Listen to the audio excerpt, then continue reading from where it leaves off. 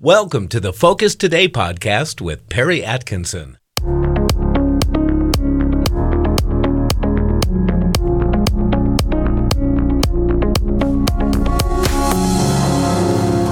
Well, welcome to Focus Today. I'm your host, Perry Atkinson, and I'm delighted to have back, it's been quite a while, our good friend Richard Manning's back with us today. He's the president of Americans for Limited Government and the co-author of Necessary Noise. And by the way, getliberty.org is the website, getliberty.org. And let me encourage you to go there and check it out because they have a lot of resources there.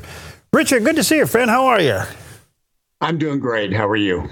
Good. That's a long time. Wow, I've missed. It's been a while. And I have to get my control guys in here. I need that up some more, guys. I need that volume up some more in here. Sorry about that. Got a little technical thing going on. Good to see okay. you. Having technical things off. Where do we start with all this? How would you explain the recent indictment threats on former President Trump? It's an attempt to disqualify him for the 2024 ballot, and nothing more, nothing less. I don't think there's, when you get down to it, and you know, the charges that have been pushed out there so far have been, I don't think have any bearing whatsoever on legality. The ones that are being threatened now, the single most important thing about them is it allows them to get a trial in D.C.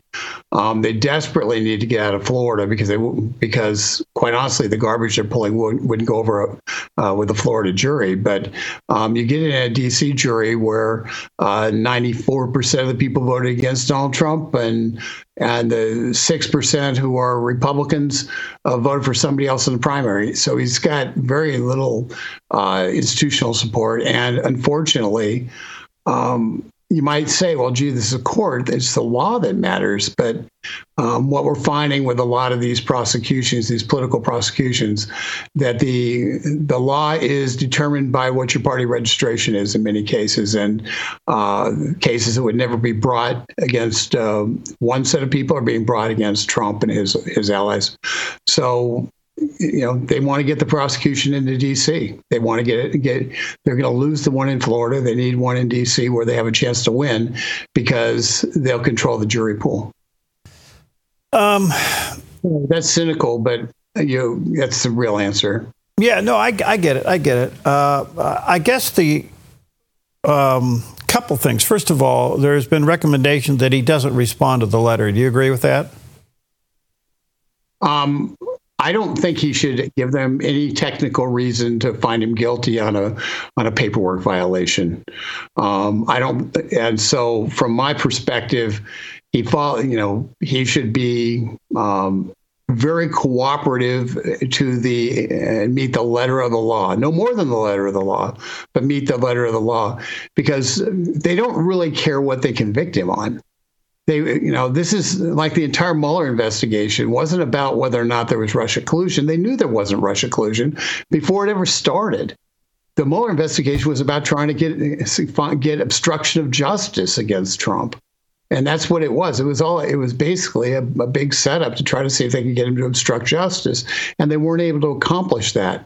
So, that's what they're doing here. This is not about the primary charges. The old saying that the left loves, which is, it's not the crime, it's the cover-up. Well, that saying is really a cover-up for, we don't care if you're innocent or guilty of doing anything, but if you don't act exactly as we want you to act and technically follow the letter of the law, every step of the way, we will convict you of something. So he needs to follow the letter of the law, in my estimation. This one is dealing with insurrection, the violation of the Insurrection Act. Is that if he doesn't go before the grand jury, he forfeits that.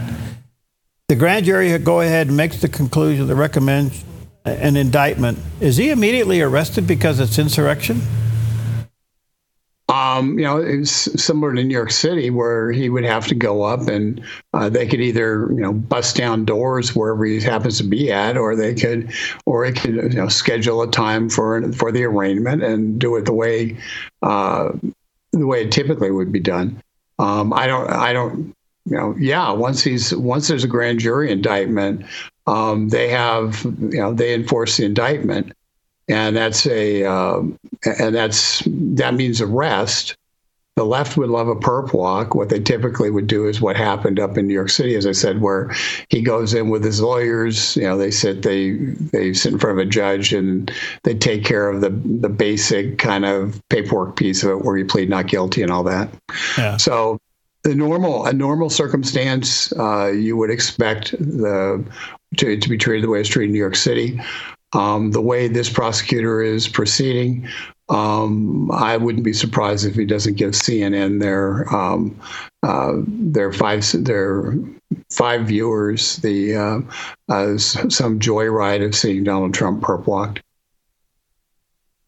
The fact is, the prosecutor makes it up. They decide whatever they want to do.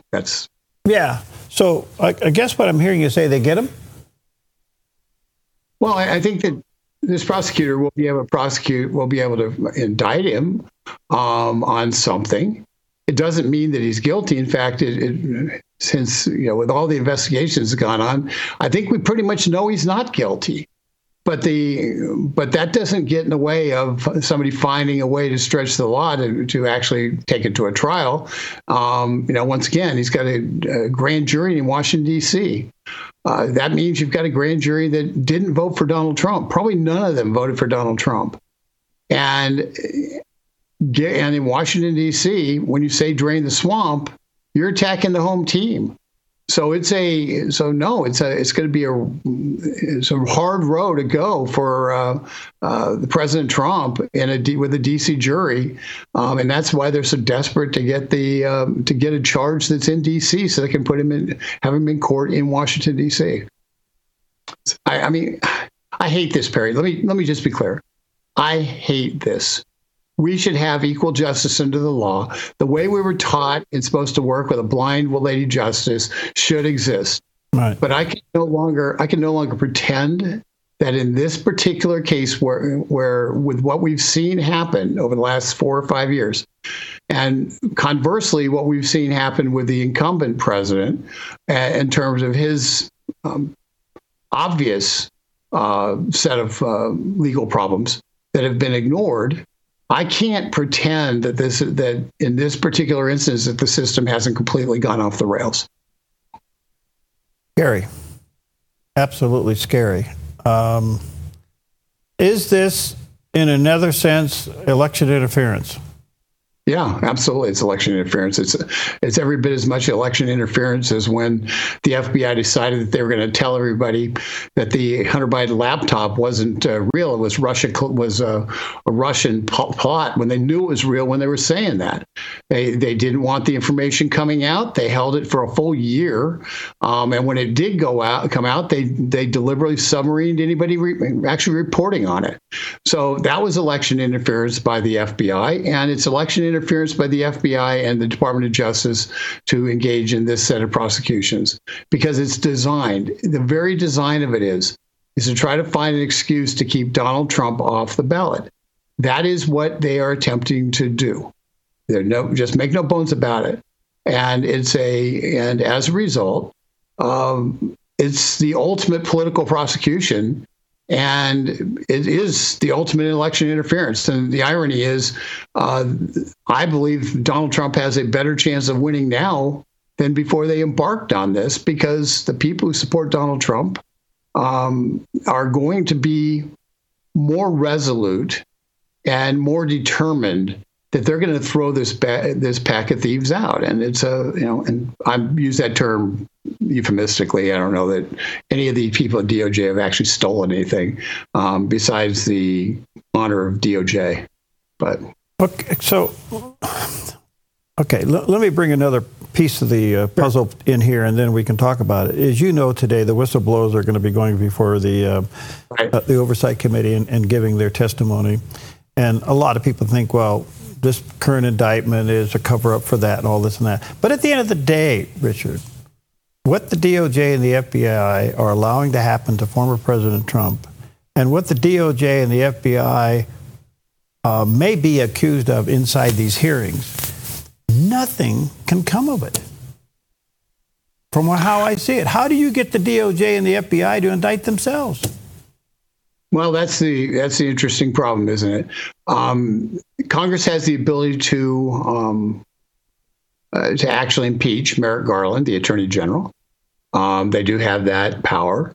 They have the power to tell the FBI we're cutting your budget.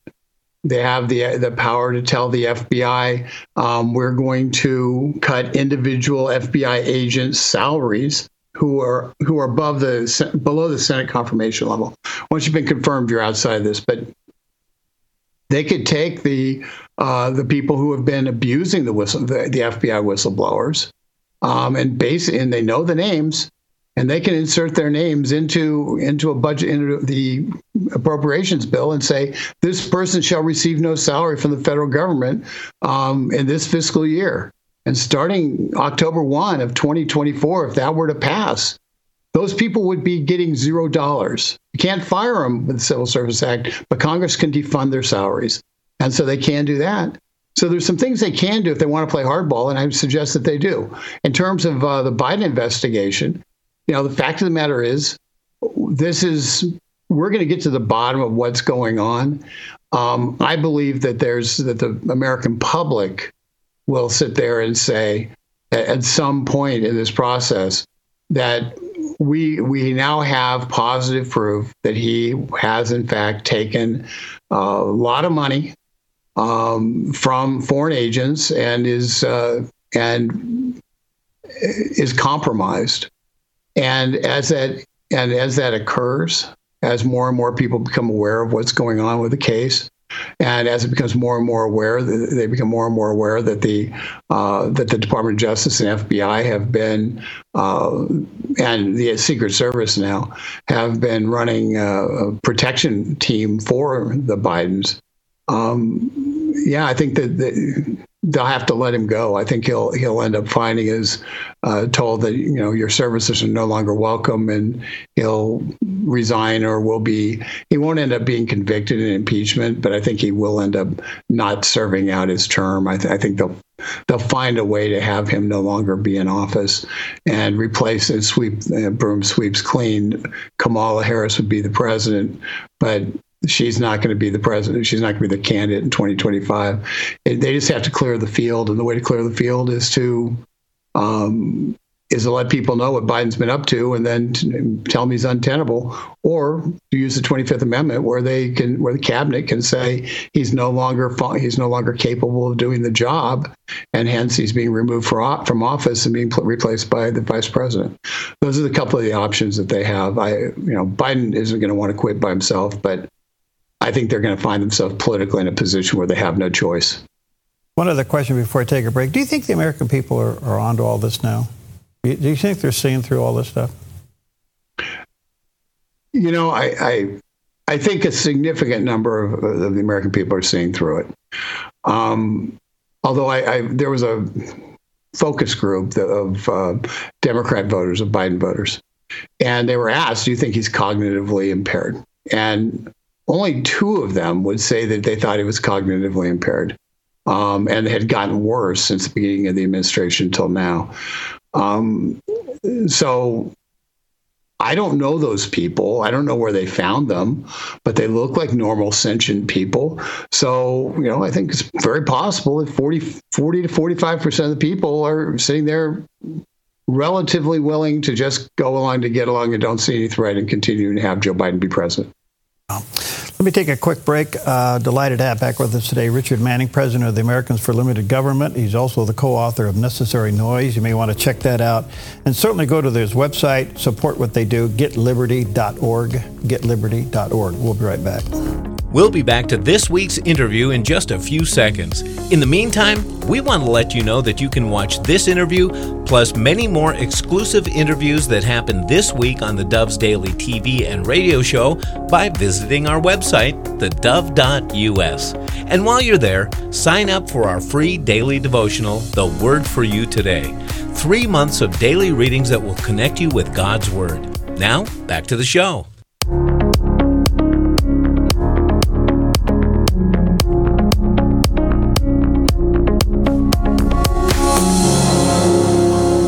Okay, Okay, welcome back. And again, honored to have back with us Richard Manning. He's the president of the Americans for Limited Government, co-author of a great book called Necessary Noise. You may want to check that out.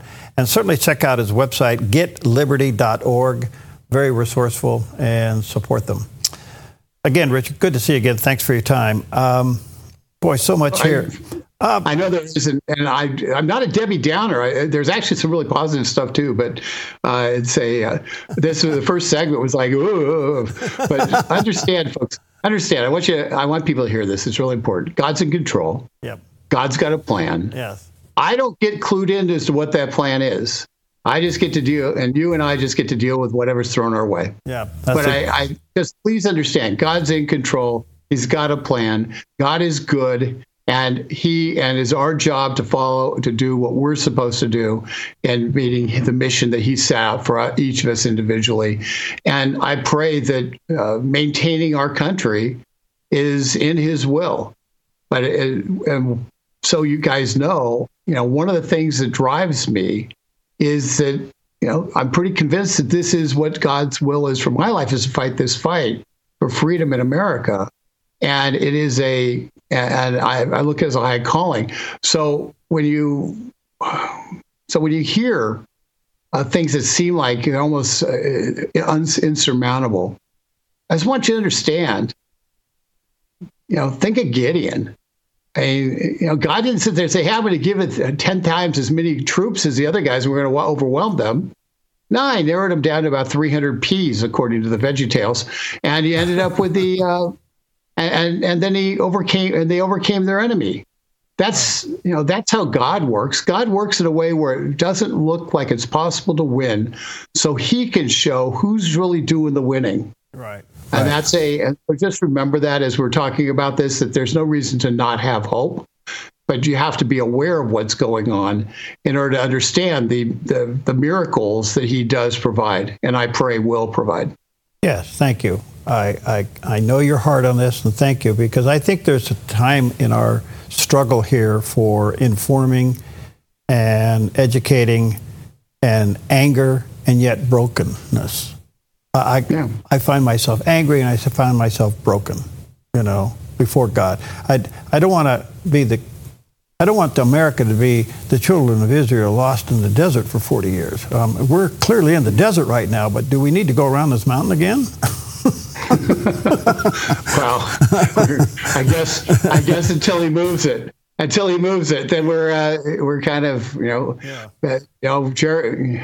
know that Joshua got to march around Jericho 7 times for 7 days. And then the 7th day, marched around the 7th time, and all the walls fell. So it's we don't get to tell God what His timing is. We just have to be patient in His will. But the good news, let me give some good news. And I know you got questions you want to ask, but let me give you one piece of really good news. I'm really hopeful about this. Good. Some of the things that the courts have been doing have been spectacular. They've been reopening opportunities for liberty that haven't been there for years. And most people think about the Dobbs decision, which I'm sure you guys has discussed a lot. So I'm going to talk about a couple of other things. Sure. One of the biggest problems Americans for Limited Government has is that government's ever growing. It's like this monolith. This is like lava that just keeps on growing and growing and growing. And it seems almost impossible to stand against it. And the reason it was hard to stand against it is because the bureaucrats were given free rein to write regulations that ever expanded government. And the Supreme Court now basically twice now has said you can't do that. And in the last 2 years, they've reaffirmed it this year as well in another decision.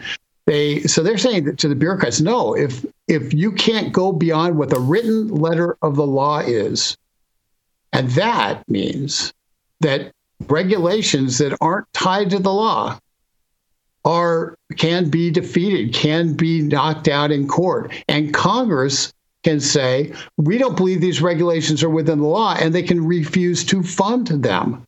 And so there's a real avenue to really roll back the size and scope of government and the ever-encroaching government. There is a tremendous avenue to do that. And the more the evil, and bureaucrats aren't evil, the more the evil of some of the things we're seeing around the country, infesting our library systems and the like, the more that evil becomes apparent, is emboldened to show its face, the more aware people are that it exists, and they cannot hide anymore, that evil is not running rampant. They cannot run from that fact, and so people have to confront it. And that is good news. Okay, to that point, I got a couple for you. Sure. The Supreme Court clearly said to President Biden, no, you can't forgive student loans. And he goes, oh, yeah, now watch this. He's doing it anyway. What are we supposed to do with this? Well, he's using a different law, for one thing. And there is some argument that in terms of the collection of loans, that's part of the executive branch, and they can make decisions related to the collection of loans that are different than forgiving the loans. And I haven't looked specifically at what he's trying to do. There's so much stuff going on that I figured I'd get to that over the weekend. But yeah, we're going to have a fight over it. It's frustrating when they keep doing the same thing and they don't follow the rules. But here's the thing. All those people with student loans out there are sitting there saying, well, maybe I need to, when they start collecting them again, maybe I need to pay for them. Maybe I need to rearrange my finances so I can pay for them. Because this idea that there's going to be a get out of jail free card on a loan that you took out in good faith, presumably in good faith, that you're going to pay back, if you've got a student loan and you've got to rearrange your finances to pay for it when the time comes due, well, I suggest you start rearranging your finances, because there will be student loan repayments. It's astonishing to me that a president of the United States can sit there and say, with a stroke of a pen, I can effectively take off revenues from our budget that are the equivalent of mid-sized cabinet-level department. And that's what he's attempting to do with us. Okay, so we'll see if he's challenged on that again. Oh, he'll be challenged. Trust me, he'll be challenged. And I think there'll be a response in Congress where they will say, next time we do a massive budget bill, spending bill, which will be at the end of the year, they will have a specific prohibition on him proceeding that will likely pass the House. Yeah. And we'll see what happens with the Senate and the White House. This sounds, I'm like you. I don't like talking about a lot of this stuff, but it is out there. We got to take a look at it. Can you believe